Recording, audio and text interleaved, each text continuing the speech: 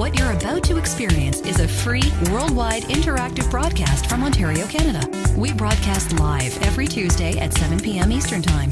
Get your questions in. Join the community chat room at www.category5.tv or email us at live@category5.tv. And now, let's begin. Here's your host, Robbie Ferguson. Welcome to episode number 165 of Category 5 Technology TV. You'll find us online, www.category5.tv. Exactly. As shown in the footer that contains the real date. The real date.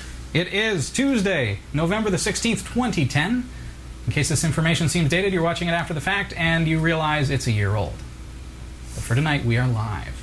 Wow. So we'd love to get your questions in the chat room, category5.tv, on Freenode in the Category 5 chat room.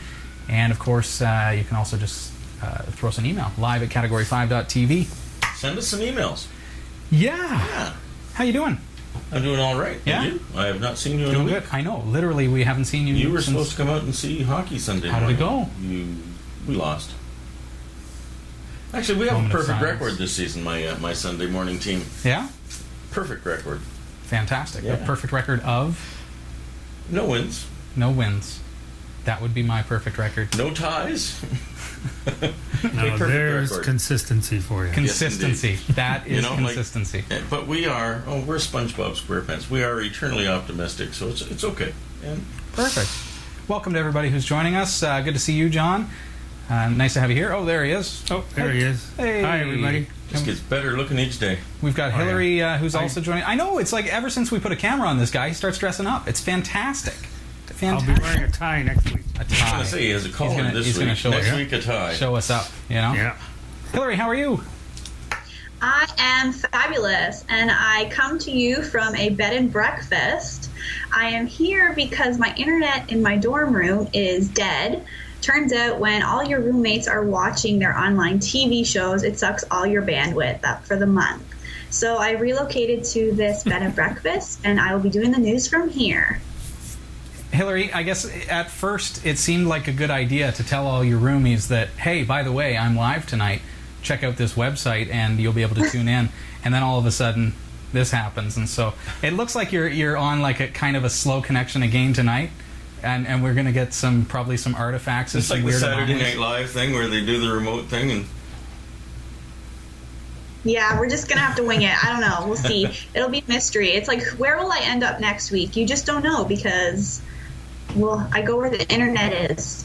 Fantastic. And we'll just see.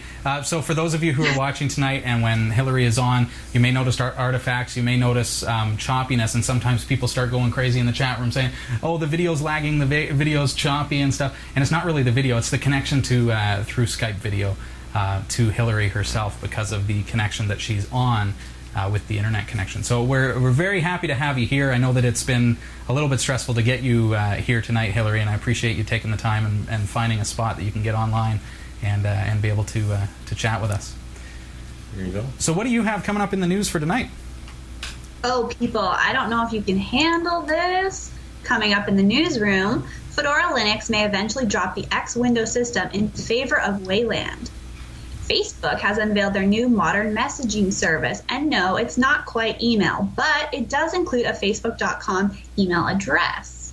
And you can block Service 1 Pack from installing on your Windows 7 computer with a helpful tool from Microsoft. Surprise, surprise, Linux continues to be substantially faster than Windows in the supercomputer market. And now you can parallel park like a pro with the 2011 BMW 55i. Stick around for the latest news from the Category 5 TV newsroom. That's fantastic because I just happen to have a BMW sitting in the back. Yeah. Just happened to. I think that was part of my signing bonus when I came on to Cat 5. That was in the contract, Yeah, was it? yeah. You didn't read the fine print I at forgot all. to sign it, actually. Did you want to? Actually, I see Gadget Wisdom Guru has just pointed out that maybe now that John's a married man, his wife has been helping him get dressed before the show. Is that what it is? Could be. He knows that she's watching. Hi, Christy. Hey, Christy. Could be. Yeah, could For be. the fact that she's not in town. No, she was working hard. Christy, our former Yeah. she's co-host working, here. Yeah. Good. Yeah, she's working hard. She's got it going on. All right. So we got lots of questions coming in the chat room. We've got some emails there. Do get your questions in. I know Eric is looking at the email and stuff, and we didn't get a whole lot of email this week. Yeah, what's up with that? I don't know. Come on, people. We've been answering your questions. That's what we're here for. But we do have some viewer testimonials, and we love to receive those viewer testimonials and be able to say, hey, as people submit those. So I'll just bring those up on our website, category5.tv. It's a way for you to let us know what you think of the show. What are they going on about now? I was just showing them. It's coffee. It's coffee. It is coffee. You make everything sound like it's a party, though, Eric. So what are they supposed to Well, you know, somebody was wondering if I was into the Bushmills. Last week, I sent the guy out to pick up some poppies from the convenience store so that we had poppies. Those flowers that we were wearing are in remembrance of our fallen soldiers and those who are fighting for our freedom right now. And that was the mission, the quest that I had you on, and yet you made it sound like I sent you to LCBO. No. I don't even think it was Reckon. It may have been Gadwell, but somebody mentioned Bushmills, or Jameson perhaps, and I said Bushmills. But no, it was a poppy mission. It was. And yeah, it was more of a challenge than I certainly imagined. Popular Had I item just around gone to the that time. Legion. Yeah. There's a question. Oh, well, I've got viewer testimonials I'm just going to hit here. I've got Chris is joining us from Aussie out of Oregon and gives us 5 out of 5 suns and says, Eric, bloomin' great show, fellas. I found you both on at episode number 162 via Miro Internet TV. Now back watching all those episodes that precede 162. I am also a new user to Ubuntu 10.04 and must say it is a very nice OS indeed. I started out in the days of 86s and IBM DOS on 5.5-inch or 5-inch discs. Remember those old bad boys? Yeah. Don't fold them in half, you'll never get your data off. They were 5 1/4. 5 1/4, Yeah. 3.5. Yeah. That's right. Actually, when I Now he's going to go back a little further, isn't he? yeah. When I was your age. No. When I first got to the TV station, there was a couple that, I mean, the discs were They were bigger like than this. LPs. Yeah, it was incredible. Fantastic. And they could hold an entire kilobyte. Yeah, Not yeah, even. byte. Goes on to say, Chris here says, PC back then was a Commodore Colt and twin floppy drives. Cheers from Chris. Back in the days before they had hard drives, you had to have the 2 floppy drives, one to read, one to write. Fantastic. Take you back. One was for the OS, and one was. Didn't you need another one for any of the programs? Like, say Pretty you wanted much. WordPerfect, you had to have Whatever you another wanted. disc. Yeah. If you're using BASIC to program some stuff, you boot from the one disk, and that's your BASIC app, and then you've got your other disk as what you're actually saving. Chris finishes by saying, P.S. I'll be looking out for you Solar Man, a.k.a. Robbie, in Planet Calypso. See you, mate. Chris, I'll look forward to seeing you in Planet Calypso. I guess I'm now known as Solar Man because of just because they white balance the cameras off of my head, as some people have mentioned in the chat room, doesn't mean that I am Solar Man. Angel D. Rodriguez from California says, thanks for your help last week. Your instructions on installing Apache 2 server in Ubuntu to see files and folders via a web browser helped me out a lot. I was stuck for a little while until I figured out that I needed to change the /var/www reference in 2 places, not just in the document root reference, but also on the directory reference. Your help got me far enough to figure it out. I then added a link to the file server on our tech support page so our techs can have access to the files that they need across campus. Thanks again, Robbie, and a big smiley face. Angel, I'm so pleased that that was able to help you, and I love what Angel says there, is that we gave you just enough information to get you started and get your feet wet, and then from there you can just take it and go with it. And Yeah, don't expect to get spoon-fed. sometimes there's a time and a place for that, but I love giving you enough of a challenge that you have to actually go out and figure out a little bit. It's so much better than me just giving you a command and then you doing it and saying, oh great, that worked. If you actually understand what you're doing and you understand how you can recreate that should 5 years pass and all of a sudden you need to do it again, now all of a sudden it's becoming not just a tutorial, but it's becoming knowledge. And that's the exact reason why we've done some of the GIMP tutorials we've done. It's about getting that knowledge so that when you need those kind of tools, all of a sudden you know exactly how to use them. It's sort of like they give a man a fish. No, never mind. Kind of, sort of. Yeah, okay. Speaking of GIMP, we're going to be looking at how to crop images with the GIMP, a couple of different ways to do that tonight, taking us right down to the basics and just something that we're going to be looking at. Also, a program called Gmount ISO, which is going to allow us to mount ISO CD and DVD images on our Linux system using a GUI. So you don't need to learn your mount command. You don't need to know what -o loop is. Oh my. Wow. Novel idea. So stick around for that. Also, the eco-alkaline batteries. Your microphone is still working off of that nickel metal hydride. We talked last week about the test, the highly scientific test that we're doing with this microphone, is to let that puppy run until it starts making alien noises. So you in the chat room, it's your responsibility to let us know if it starts making some noises, because that's our cue to change over to an eco-alkaline battery. What are these? These are eco-alkalines. And you know what percentage of cadmium, lead, mercury? I would guess it's under 10%. It says 0%. 0%. So batteries, as you know, are really bad for the environment, in that a lot of people, even though on every battery it says do not dispose of, you know, to take it to your city landfill and dispose of it correctly, I know that a lot of people don't do that. They don't do that. They end up going in the bin. And that's really, really bad for the earth. And there are chemicals that are in there that are not just precious metals and things that are, I guess, what you would call renewable resources, like things that you can reuse, things that could be reused. But being that they're just going to be buried in a landfill, they aren't going to be reused. Right. These batteries don't contain any of those chemicals, and they are environmentally friendly. Even landfill friendly, it says. Landfill safe. Landfill safe, okay. Yeah. Well. So we're going to be taking a look at these over the next couple of weeks, not just from an environmental standpoint, but also to determine if they are, in fact, good batteries, because that's really what it boils down to. Right. We want to know. So, do they last like an alkaline? Do they last like an alkaline? And we are right now comparing it to a nickel metal hydride, so I know it's a bit of apples to oranges, but again, it comes down to... This is alkaline. It is an alkaline. It is alkaline, yeah. But it's... Right. But the batteries that we use are nickel metal hydride, because they're rechargeable. And I do that because I don't want to be filling the landfill with batteries, right? Now, most rechargeables I've used seem... They don't typically hold a charge as long as an alkaline. Very well. Like after... Yeah. The initial... So it is a bit of apples to oranges, Yeah. but if these last longer and they're earth-friendly, then that's something to think about. And then we're going to also be comparing them with your standard, like, Energizer batteries as well. Okay. Just to kind of get an idea where they stand as far as power goes and how long the battery's going to last for. And you can find out more about the eco-alkaline. I'd love for you to check them out. Just go to cat5.tv/eco. That's ECO. And you'll be able to find out more about the batteries themselves and what it is that they do with their carbon neutrality and more information about that. So check that out. Also tonight we've got a Brother MFCJ 615W. We are giving away very, very soon. We're taking more qualifiers for that. We'll have more information for you. And yeah. All right. That kind of takes us into the show.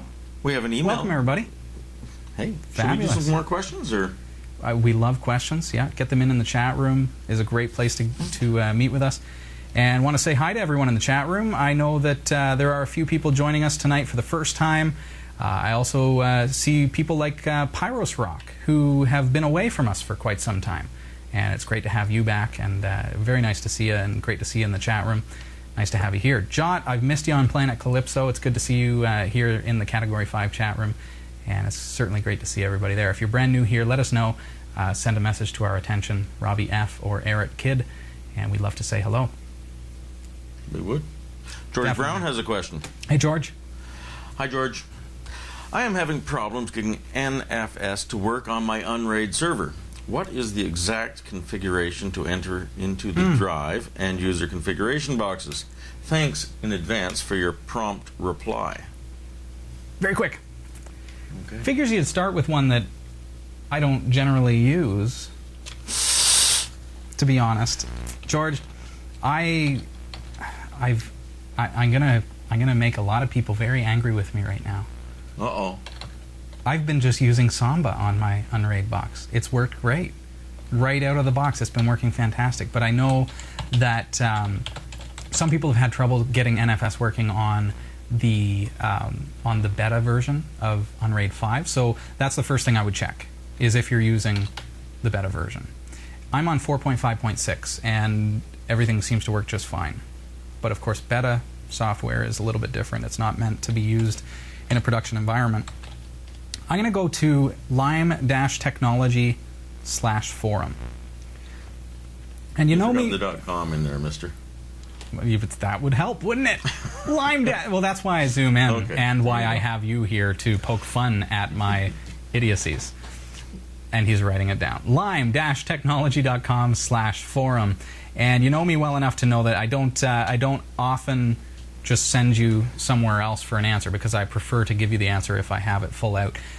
But in this case, because I am pretty much just using Samba on my on my Unraid box, I'm going to go to the forum and I'm going to type in NFS and just see what comes up.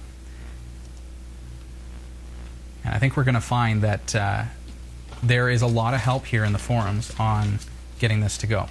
First one is NFS, and here are some people who are talking about that very issue about the beta version having some problems.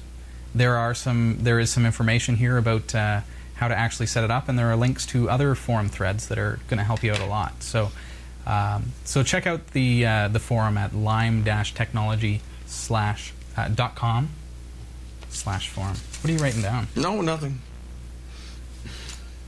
I can't even read your handwriting. That's probably Did you notice that I wrote everything in all caps tonight? I did notice that.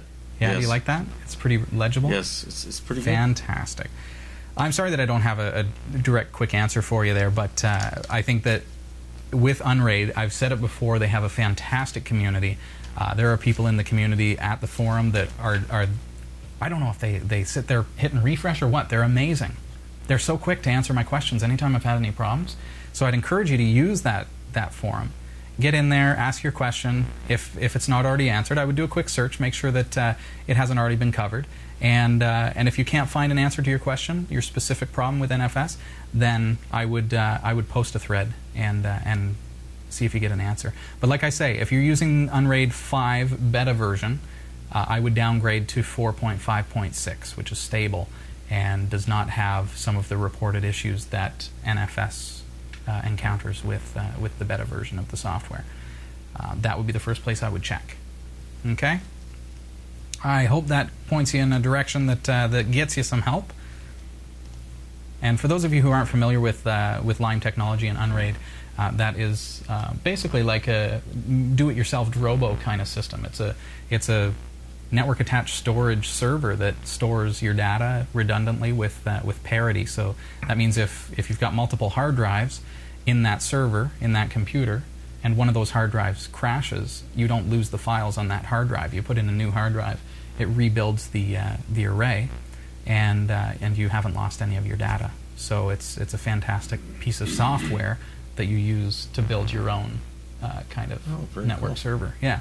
So that said, I use it with Samba, which means using, and this is why I jokingly say that some people will be annoyed with me, because that's the Windows protocol for accessing files over a Windows network. NFS is basically like the Linux equivalent of that. So with Samba working just fine for me, that's all I've used. I use Fuse to mount it with FSTab so that I have mount points on my network that on my Linux machines that I just access my Unraid computer as if it was a hard drive in my computer. It's pretty fantastic. Check them out, lime-technology.com. Well, there you go. .com. All right. We have another question here. Great. And this is from Rocup North. Hello. Okay, after watching a few shows where you talked about the Pogo plug, I went and purchased one. Great. I'm very happy with the device. Yes. The problem I'm having is I can't install the drive onto my Ubuntu 10.10 notebook. I downloaded the TGZ file, and that's as far as I went.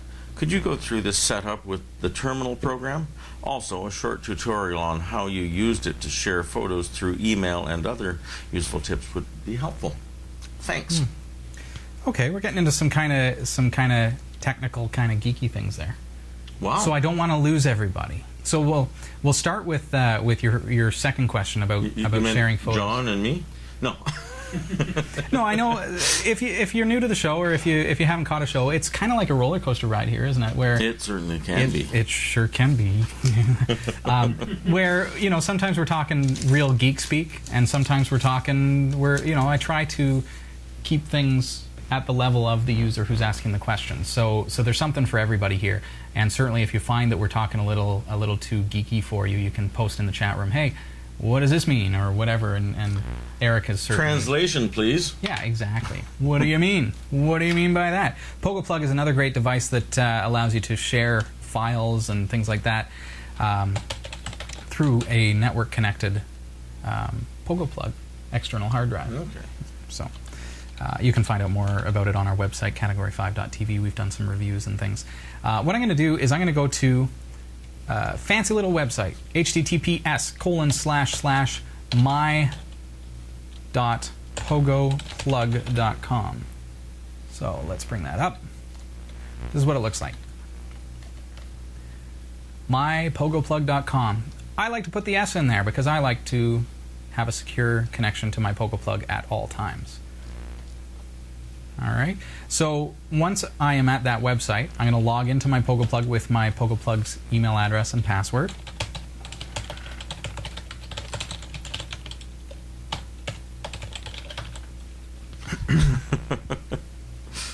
We just had a technobabble alert. Oh, sorry about that.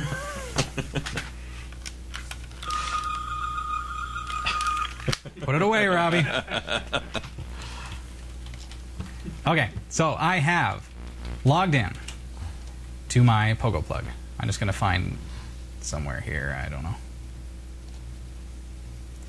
So on my PogoPlug, there we are. So I've logged in. I've got my folders. I've got my hard drives over here, all that kind of stuff. So I've got all my folders that I've backed up files to, and so on and so forth. So in my case, I've got backups of my photos and things like that. So I'll just browse those just like you would think to do. Let's see what I can come up with. Maybe our family pictures from Halloween or something would be a good one.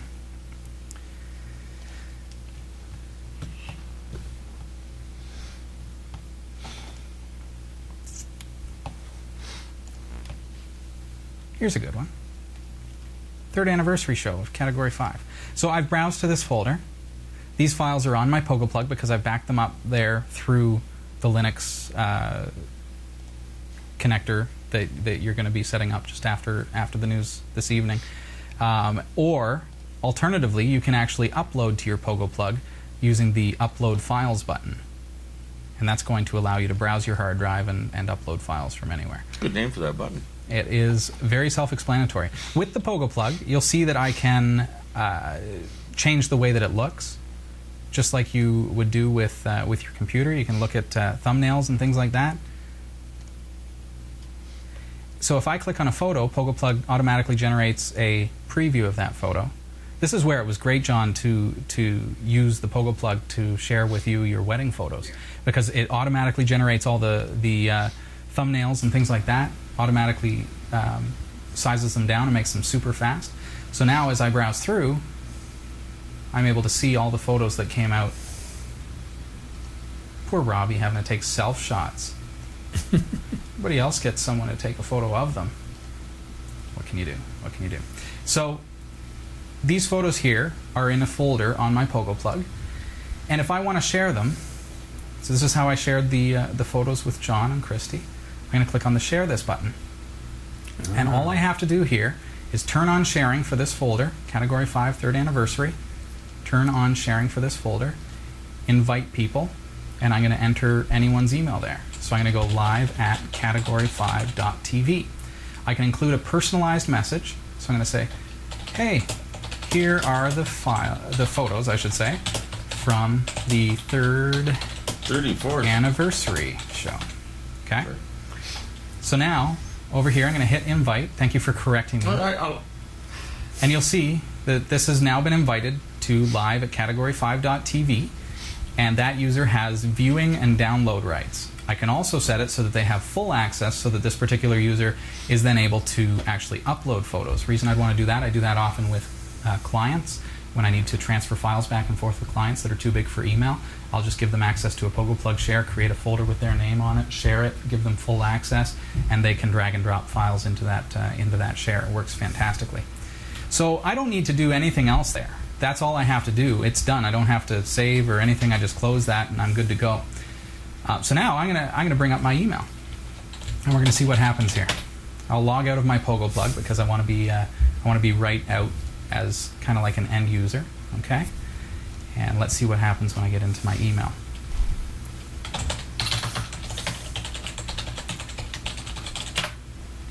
And this will be what the end user is going to see when they connect into the PogoPlug. So here, I've got an email that says, a new PogoPlug share from Robbie Ferguson. Robbie Ferguson has shared the folder 2010-09-21 Category 5 3rd anniversary with you. Copy the link to your browser, powered by PogoPlug. All right. And then I'm going to hit that link and see what happens. This is what the end user sees. So this is what your friends and family see when they get it. So here we go. PogoPlug, congratulations, you've successfully received content from a PogoPlug owner, etc., etc. It gives you the option to sign up if you like, or close this window. If I close the window, you'll see that I've got full access to this folder in a read-only mode. So I can click on any of these pictures, and boom, there it is. If I like that photo, which I don't particularly, but anyways, I can download the photo in its full resolution. What I'm seeing in the PogoPlug view is like the shrunk down thumbnail versions. If I'd like, I can download the full version. Quite big enough. It's going to give you the file that is your source file, right? So you don't have to worry about creating these galleries or anything like that. It does all that automatically. So that's all there is to it, really. It's got the playback feature. If somebody wants to push play, they can view it in a slideshow type mode. They can blow it up to the full size of the browser window, for example. And all that stuff is all included in the PogoPlug. That's all you have to do in order to share that. I'll be happy to share this link with you so that you can actually take a look. If you are watching the show right now, what I'll do is I'll just kind of throw together a quick link here. Well, there you go. PogoPlug. So if you go now to cat5.tv/PogoPlug, and anyone who goes there right now is actually going to see that share, and you'll actually be able to experience my PogoPlug firsthand. You'll be able to see how that works, how that interacts with you as the end user. So this is the person who you're now sharing your photos with or your videos with through your PogoPlug device. PogoPlug is fantastic. You can get it from pogoplug.com. Do please make sure you tell them that you heard of them through us. We're not sponsored by them or anything, but it is a product that I really endorse and love having the product. It's fantastic. So I do encourage you. Wish I had one. Well, I encourage viewers to check them out, and if it's something that you like, tell them that you found it here, because then they know that that them coming on the show and things like that. We've done a couple of interviews that it's been effective for them to take the time and be a part of Category 5. So yeah, check that out. And we're going to come back to the first part of that message in a little bit about actually setting it up so that Linux can connect into that drive. Okay. In the meantime, it is time to jump into the news, Hillary. If you are just about set. Would you like a mint first, Hillary? Oh, I'm good. You good? I'm golden. I am ready for this news. Dun, da, da, da. Again, I need my own theme song, but here I am. Here you go. From the Category 5 TV newsroom. When we mentioned Ubuntu's inevitable shift from the X Windows system to Wayland recently, the chat room was abuzz with users scared for the future of their desktop, wondering what alternatives they could switch to in order to hold on to their familiar X system. Well, it seems Canonical was not on the wrong track at all with the announcement, as Fedora's Adam Jackson would also announce Fedora Linux will inevitably be heading the same direction, saying that the switch from Wayland will be a serious win for a lot of things, calling the downsides pretty negligible. Tom Woolwerda from OSNews.com sums up a lot. He says, a very happy Fedora is looking to eventually move to Wayland as well, since it is about time the Linux world looks and moves beyond X to something that has been designed from the ground up to be modern instead of something that consists of layer upon layer upon layer. Get ready to hear a lot about Wayland as two of the big players work towards this pivotal change in the desktop Linux landscape. While the change may not come as suddenly to Fedora as it will to Ubuntu, you can expect Wayland to begin appearing in the repositories as soon as Fedora 15. At an event in San Francisco yesterday, Facebook CEO Mark Zuckerberg, who is shown here, apparently singing opera, announced a social networking site's new modern messaging service complete with Facebook.com email addresses. We don't think a modern messaging service is going to be email, Zuckerberg said. Instead, his company's new service will seamlessly integrate various needs of communicating. It's true, people are going to give Facebook.com and they're going to have email addresses, but it's not email, he said. Facebook's new messaging service includes 3 components: seamless messaging across all the ways people communicate, conversation history, and a social inbox for filtering exactly the messages you want to see. Zuckerberg says their new service is not an email killer, but rather a messaging service that has email as a part of it. Facebook is rolling out the new service over the next few months, and the first users will need to be invited to use it. Microsoft has updated the Windows Service Pack Blocker Toolkit to include Service Pack 1 for Windows 7 and Windows Server 2008 R2. Users who don't want SP1 will be able to simply disable automatic updates. Many businesses, however, prefer to keep automatic updates turned on, but block the server pack itself so they can first test to make sure it works with all their software. The Service Pack Blocker will allow them to continue having Windows 7 and Windows Server 2008 R2 update automatically without SP1. The tool is valid for 12 months following general availability of the Service Pack. After that, Microsoft will push out SP1 to everyone with AU on, regardless of whether it has been blocked. While the release candidate of SP1 is out now, we can expect the final release in or around January of next year. You can grab the tool by following the link at category5.tv/newsroom. And Microsoft said the Windows-based supercomputer has broken the petaflop speed barrier, but the achievement is not being recognized by the group that tracks the world's fastest supercomputers because the same machine was able to achieve higher speeds using Linux. While at first glance, some may think a 5% performance difference between Linux and Windows is not that big a deal, you have to remember we're talking about a petaflop here. The difference is actually quite staggering. The petaflop barrier was first broken in June of 2008 when IBM in Los Alamos achieved a long-sought goal in the supercomputing industry by building a Linux-based machine that could perform 1,000 trillion calculations per second, a remarkable speed known as a petaflop. So 5% in our case is equivalent to 5 trillion calculations per second more on Linux than Windows using the same hardware. The newest Top 500 ranking came out on Sunday, and Microsoft still hasn't placed a petaflop machine on the prestigious list. Only 5 of the top 500 computers were using Windows, while for 459 used Linux. Microsoft officials would surely love to improve upon that number, but realize they are unlikely to ever catch Linux in this ranking. The 2011 BMW 550i may not drive itself, but it does have some features that are definitely in that direction. The new 550i from German vehicle manufacturer BMW sports not only a sleek design, a 400 horsepower BMW twin-turbo V8 engine, but also a few Sci-Fi S features as well, like a functional laser-guided cruise control system, which will accelerate and slow down the vehicle depending on traffic conditions, unlike the traditional cruise control, which will happily plow you into stop-and-go traffic at 100 kilometers per hour. But the coolest feature by far, according to the Montreal Gazette contributor Miranda Lightstone, is Park Assistant.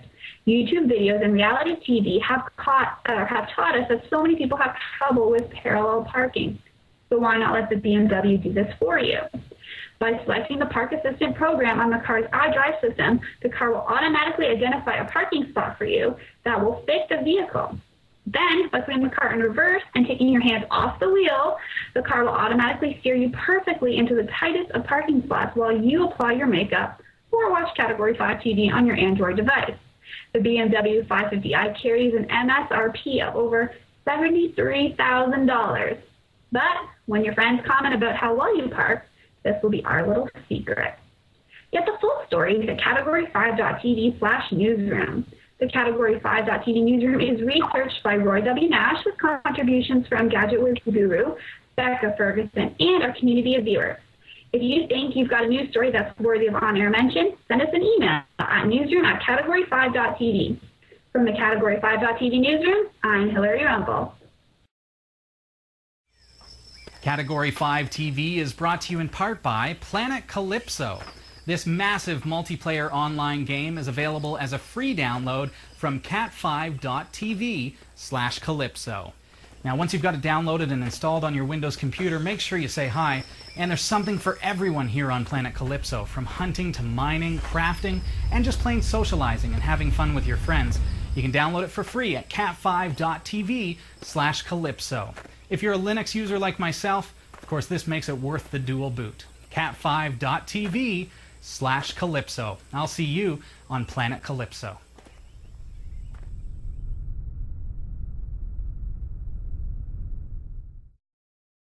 This is Category 5 Technology TV, episode number 165, and you'll find us online at www.category5.tv. We'd love to have you there. We'd love to have you joining us in the chat room. Nice to see so many friendly faces in the chat room tonight. And lots to cover tonight. Lots and lots and lots. I should make a quick note that Hilary is not using her HD eyeball webcam tonight. She's actually using an integrated webcam with the laptop. So we'll just make a quick note of that. So what do you got going on? Well, hey, somebody wondered what brekkie was. Hilary was at a bed and breakfast, but oh, okay. Brekkie, which rhymes with Trekkie, is just another way of saying breakfast. So there you go. Gadget Wisdom Guru has a question. Sure. All right, dear Robbie F. For the longest time, Guru. for the longest time, what is the longest time? It's about as long as it's taking you to read this question. I have been troubleshooting some odd errors in my hard drives that came to a head when I tried to add yet another drive to the system. After a lot of head scratching, I finally came up with a theory and opted to replace the 430 watt power supply to a 650 watt, and the problems went away. Apparently, I have failed to account for my power needs. How can I adequately calculate how much power I need? Okay, first of all, head scratching on a hard drive is a bad idea. Oh, this kind of head. Oh, okay. Gotcha. I'm going to tell you about a little tool that's pretty neat.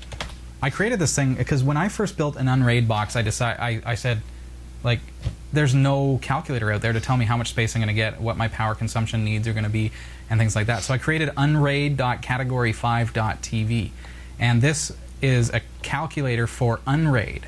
But what it does, let's say I've got a couple of hard drives in there, right? And then I calculate, it's actually going to tell me the power consumption as well as the data storage. But it tells me the load on startup and the operating load as well as idle, okay? So what you can do, Guru, is you can use this tool to calculate your load, which is basically 30 watts per hard drive, right? That's really what you need to know. On average, it's going to be about 30 watts for a hard drive as it runs. And then the other numbers are based on each drive's specific parameters. Your drives themselves, if you look up the manufacturer's website, the actual drive will have its own specs, but it's on average going to be about 30 watts. So you look at, if you've got two drives, you're automatically using 60 watts at startup. Plus you've got an optical drive, plus you've got the motherboard, and if you've got a quad-core processor or anything that is going to take a little bit of juice to get it going. And also not just the amount of watts to the power supply, but the quality of the power supply makes a difference too, because even with a lot of watts as far as the wattage rating on a power supply, it might be a 650 watt power supply, but it has a long startup time. So that's something to take into account as well. With a better power supply, the thing will, what it will do is because a power supply won't come on right away. I'm trying to verbalize something that I don't know how quite to verbalize, but what a good power supply will do is it will not actually turn on your computer until the power supply has reached a full charge and can give full power. So something like a Thermaltake Tough Power, for example, what it does is it generates the power first and then pushes it out to the computer once it's charged. With a cheaper power supply, what happens is it generates the power and pushes it out to the computer at the same time. So as it's gaining power during that first boot up cycle of the power supply, the computer's draining from the power at the same time. So as it's turning on, there's a lull in the power, and then it gets up to speed. And so that can cause hardware damage, and it can cause problems with your peripherals. So a better power supply will wait and then fire it up. It's a couple milliseconds, but so you won't know it like visually. You won't necessarily know, but yeah, about 30 watts for a hard drive. Look at your different peripherals within the computer. Find out how many watts each peripheral is going to use. You've got fans within that computer. You've got a cooling system. Each one of those is going to be rated at a specific wattage.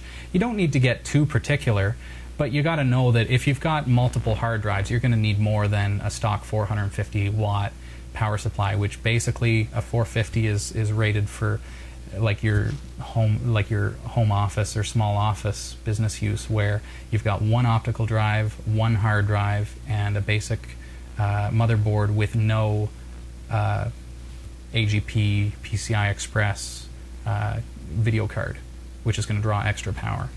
And you may even have to upgrade the power supply if you've got PCI cards that are drawing more power. But essentially, if you've got a better video card than what's on board, then you're probably going to need to go higher than that as well. So I hope that helps, Guru. Or again, at least pushes you in the right direction. Does that anything else to add to that, or that was pretty much it. Okay. Thanks for the question, Guru. And he was really hoping we got to it because he really didn't want to have to type that out again.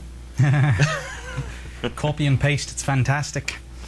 Okay, we have established a society on planet Calypso. Wow. So if you are going to be joining the Planet Calypso universe, Entropia universe, make sure you do a search at one of the society terminals for Category 5 TV viewers, or just Category 5. And make sure you apply for membership of the Category 5 TV Viewers Society. What we're going to be doing is, we as a group of viewers and myself, we're going to actually go on a couple of runs together, and I'm going to help you to learn how to use the game effectively, and how to have a good time with and meet with other friends, and have a good time on the Is it all aimed towards planet domination? Pretty much, yeah. We're going to take over the world. Well, Calypso. No, we're going to have a lot of fun. Okay. But that is the Category 5 TV Viewers Society, and I'd love to have you as a part of that. It's going to be a lot of fun. There we go. Speaking of viewers, and cross that off my list. Speaking of viewers, we have some new viewers. Great. Yes, indeed. We have buddy. Brown 3285, all the way from Colorado. Hey there. Susan Lancy. Hey, Susan. China. Hey. And Joe Pierce 1988 from the U.S. of A. And Valpanon from Sweden. Valpanon, nice to have you here. I could take another run at that if you didn't like that. No, I looked, and that looks right, yeah. Okay. And we have... I just didn't want to say it and say it wrong, that's all. You sure? We argue about such little things. I was going to go on about this one here, but I don't think we should, right? The chat room is already covered better. And Sunshine 2311 from Vietnam is with us. I'm not... Nice to have you here. Yeah, so there. So some new viewers. Yeah, great to see you. If you'd like to be a part of our community, all you have to do is just sign up at our website, category5.tv. And I'd encourage you to do so before December 1st. Because on December 1st, we are going into new registration lockdown for 30 days. Oh. We will not be accepting any new registrations on the website, but here's the kicker. Anybody who registers before that time is going to get a bonus of Category 5 viewer points. And those points can be redeemed towards ballots for prizes, they can be redeemed towards product, downloads, all different kinds of things. So you want to make sure that you get registered before December 1st. And that way, when we go into lockdown, you are going to receive those bonus points. And of course, that applies to anyone who is already registered as well. Even if you registered 3 years ago, you're eligible and you're going to get those extra points as well. That's going to automatically happen when we convert our database over for the new website, which launches on January 1st. Very excited about that. Also, we've got that Brother MFC J615W printer that we'd love to give away. Do check out the details on our website, category5.tv. Click on Interact, and you'll see the link at the very bottom of that menu. Again, that's Category5.tv, your chance to win an all-in-one printer from Brother Canada. Very cool. Yeah, so let's take a quick look at G-Mount ISO. This is a fantastic little tool that that I stumbled upon just in my quest to find something cool to share with you. And this is basically you've heard of an ISO. You know what an ISO image is. You download when you downloaded Ubuntu, for example. You most likely downloaded it as an ISO, and that is an image of not a photo, but an image of a CD. It's like an exact duplicate of the CD itself. The nice thing about an ISO is that it in every essence is the CD, but it's on a file on your hard drive, or on if you've got an Unraid server or a Pogo plug, you can have it stored on there if you like. And it's nice to be able to, on Linux, you can mount that with very little effort as if it's an actual CD on your computer. What I did tonight, just to have an ISO, is I just grabbed a movie that I had on my shelf here sideways, and I just copied it as an ISO, ripped it to the hard drive as a DVD ISO. So it is a copy of that DVD in an ISO format. Not for transmission, but just for my own personal backup storage. So what I'm going to do is I'm going to grab this tool, which you can bring up your terminal. We're going to do this through terminal. I've gone into Applications, Accessories, Terminal. We're going to do it this way just so that you can get familiar with how easy it is to use the terminal. Sudo apt-get install G-Mount ISO is the name of the program, just like it sounds. G-Mount ISO, all one word. There's the command. Sudo, it makes you a super user. apt-get is a tool that allows you to install things off the internet without having to use a disk or anything like that. Install is what we're going to do, and the program we're going to install is G-Mount ISO. As soon as I hit enter on that, it's going to ask me for my password, and here we go. It downloads it off the internet for me, automatically sets it up, and it's done. Back at the prompt, I can close out of that window. Now, mounting a CD or DVD in Linux is reasonably simple anyways, with the mount command in the terminal. People who know how to do that, it's a breeze. But there are, of course, there are times when you don't want to use the terminal. You want to use a GUI application, and that's where this comes in handy. So I'm going to bring up that tool now. It's going to be found under System Tools, G-Mount-ISO. Very, very simple tool, and what I'm going to do is I'm going to actually go back into terminal, and I'm going to create what's called a mount point. This is where we're going to, from now on, I only have to do this once. I'm going to go into my /media folder by typing cd/media with a space between. Reason I'm going to do it in terminal is because I need to be super user to do this. Sudo make dir, and I'm going to call this, I could call this fake DVD. I'm just using that as the word that, as what I'm going to call it, because it's going to be my fake DVD drive. It's not a real DVD drive, but for all intents and purposes, the computer is going to see it as if it was a DVD drive as soon as I mount a DVD on there. So now, in my G-Mount ISO application, I'm going to choose my mount point, which is going to become /media/fake DVD. Just like we put it in, okay?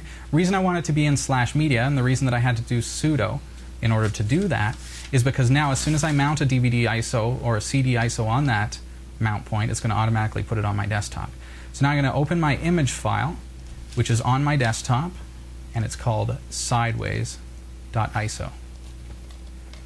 Okay? So that's all I've had to do, and then I click on mount. It's going to ask me for my password, which I enter, and boom, it's done, and you'll see that on my desktop there's now a fake DVD icon, because I've essentially, as far as the computer's concerned, I've inserted that disk. I've mounted it, it's there. What's your question? Oh no, that wasn't... Oh, you're just hounding me. I was just hounding you, my friend. Okay. Carry on. He does things like this. Moi? So now if I bring up that disk, if it was anything other than a video disk, of course here it is, it's seeing the folder structure of the video itself, and I could play that if I like. Also, if it was a data disk, I would have access to all the data. So this is a way to keep backups of your data disks. If you've purchased software and if you're worried that you might lose the CDs, or even if you don't want to... Or break one. Yeah, you might want to drop it on a cement floor or something along those lines. Keeping the ISOs is a great way to have a backup, because you can always burn it if you accidentally break or scratch that disk beyond repair. But also it's a way to use that disk without actually physically having to search for the disk and insert it, because you got to admit, after several years, you end up with a pretty big stack of disks all piled together, and not always easy to find what you're looking for. So that's a pretty cool tool. That is called Gmount ISO, and it's available free in Linux, and you can download that using apt-get or your favorite repository. You can use Yum if you're using an RPM-based distribution. You can use your repository manager like Synaptic Package Manager. You'll find it in there. Gmount ISO. And I hope you like that tool. Somebody wanted to know why you had to make a folder in media. The reason that we made a folder in media is that that's called a mount point in Linux. So yes, it's a folder from from the perspective of what we're actually doing. We're creating a directory, we're creating a folder. But by mounting a CD onto that folder, Linux now says, okay, this is a mount point for the CD. So the hardware or the ISO is now accessible through this mount point. So now /media/fake DVD, when mounted, becomes an actual DVD drive as far as my computer is concerned. So I can do the regular stuff. I can install the software from that DVD. I can watch the movie from that DVD. I can do whatever I want to do with that virtual drive. And it's probably faster than your DVD.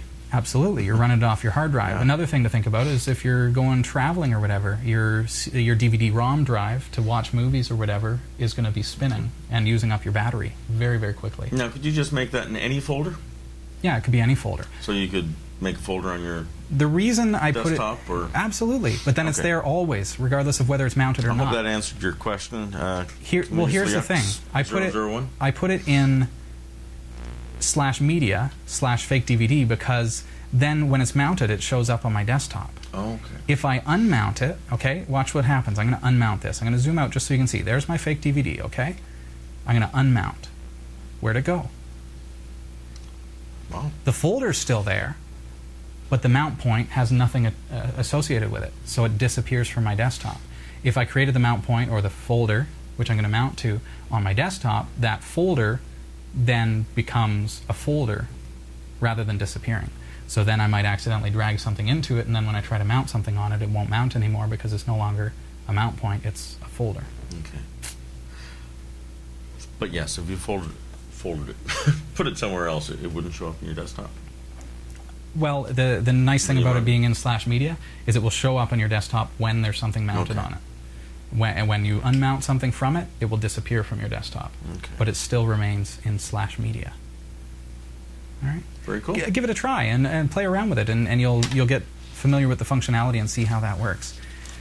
In addition, tonight I would like to look at a World War I memorial panorama that one of our viewers sent in. Gadwill was working on this week, and after having watched Category 5, got into Hugon and started playing around with creating their own panorama. That was the night we had some video card trouble. It's quite possible, and I actually tried recreating that same panorama, and I did it successfully tonight with Hugon. Okay. And there it is. What a great program.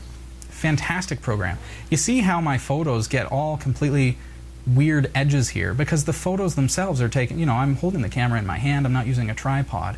So what I can do in order to touch up this photo now is I can do what, and here's Gadwill's panorama, which looks fantastic, Gadwill. This is an excellent early attempt. And with this memorial, you can see that there are edges on the photos. See these white areas? These curvatures and things like that? This is like the rectilinear distortion caused by the photos being placed on the image, and we can crop those out. I'm going to use mine as the example because it's so obvious that there are distortions caused by the positioning of the images with my photo here.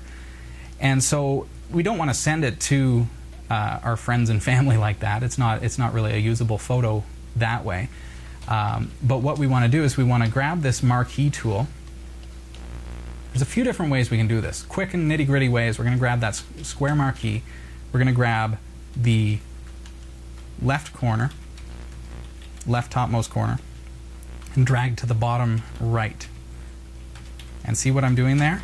Is I'm putting this marquee line so that it never goes outside of the photograph itself. So I'm going to adjust that in the GIMP. I can drag it up and down, and I can adjust where that's actually going to fall. So unfortunately, see, I'm going to lose a little bit of the top of my subject, which is the spirit catcher at the waterfront of Barrie. So I'm actually going to lose this area of the photo, because the only reason I'm going to lose that is because I'm having to pull it down on this side. I'm going to go up to the top of this tree, and now you'll see that I've got a lot more space up here. So nowhere is my image now, is my marquee going outside of the photo, and my subject is still in the photo. It looks good. I can pull this up a little bit because I really don't need so much driveway. And now I'm going to right click and go Image, Crop to Selection, and now my photo looks like that. So now it's something that I can be proud to send to somebody.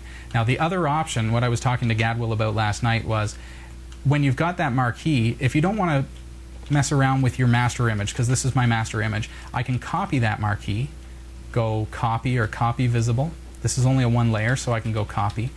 And now right click on the image and go Edit, Paste as, New Image.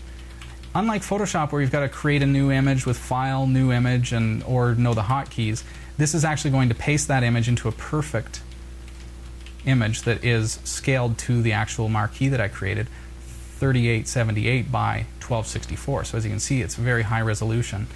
If I were to zoom in on this photo,